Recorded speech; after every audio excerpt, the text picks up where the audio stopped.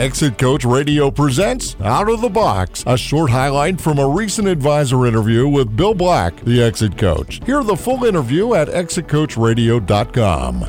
The first thing you have to do, I think, is important, is to make sure that the family documents and understands their shared history, where the family came from, how they got there. You know, a lot of times that doesn't get documented, doesn't get shared with the kids. Like they say, when somebody dies, it's like a library burns down. All that wisdom, all that potential mentorship is lost for all future generations of the family. And so we make sure and gather that. We capture it. We interview the parents. We do video interviews and audio interviews. I see. We create what we call a family vision statement that tells the next generation, okay, this is how we got here. This is what we believe was important. These are the values and experiences that made us successful. And this is what we want you guys to know going forward. Now it's your turn to figure out what you're going to do with your life. But here's the baton. To hear more tips from over 150 advisors, visit exitcoachradio.com.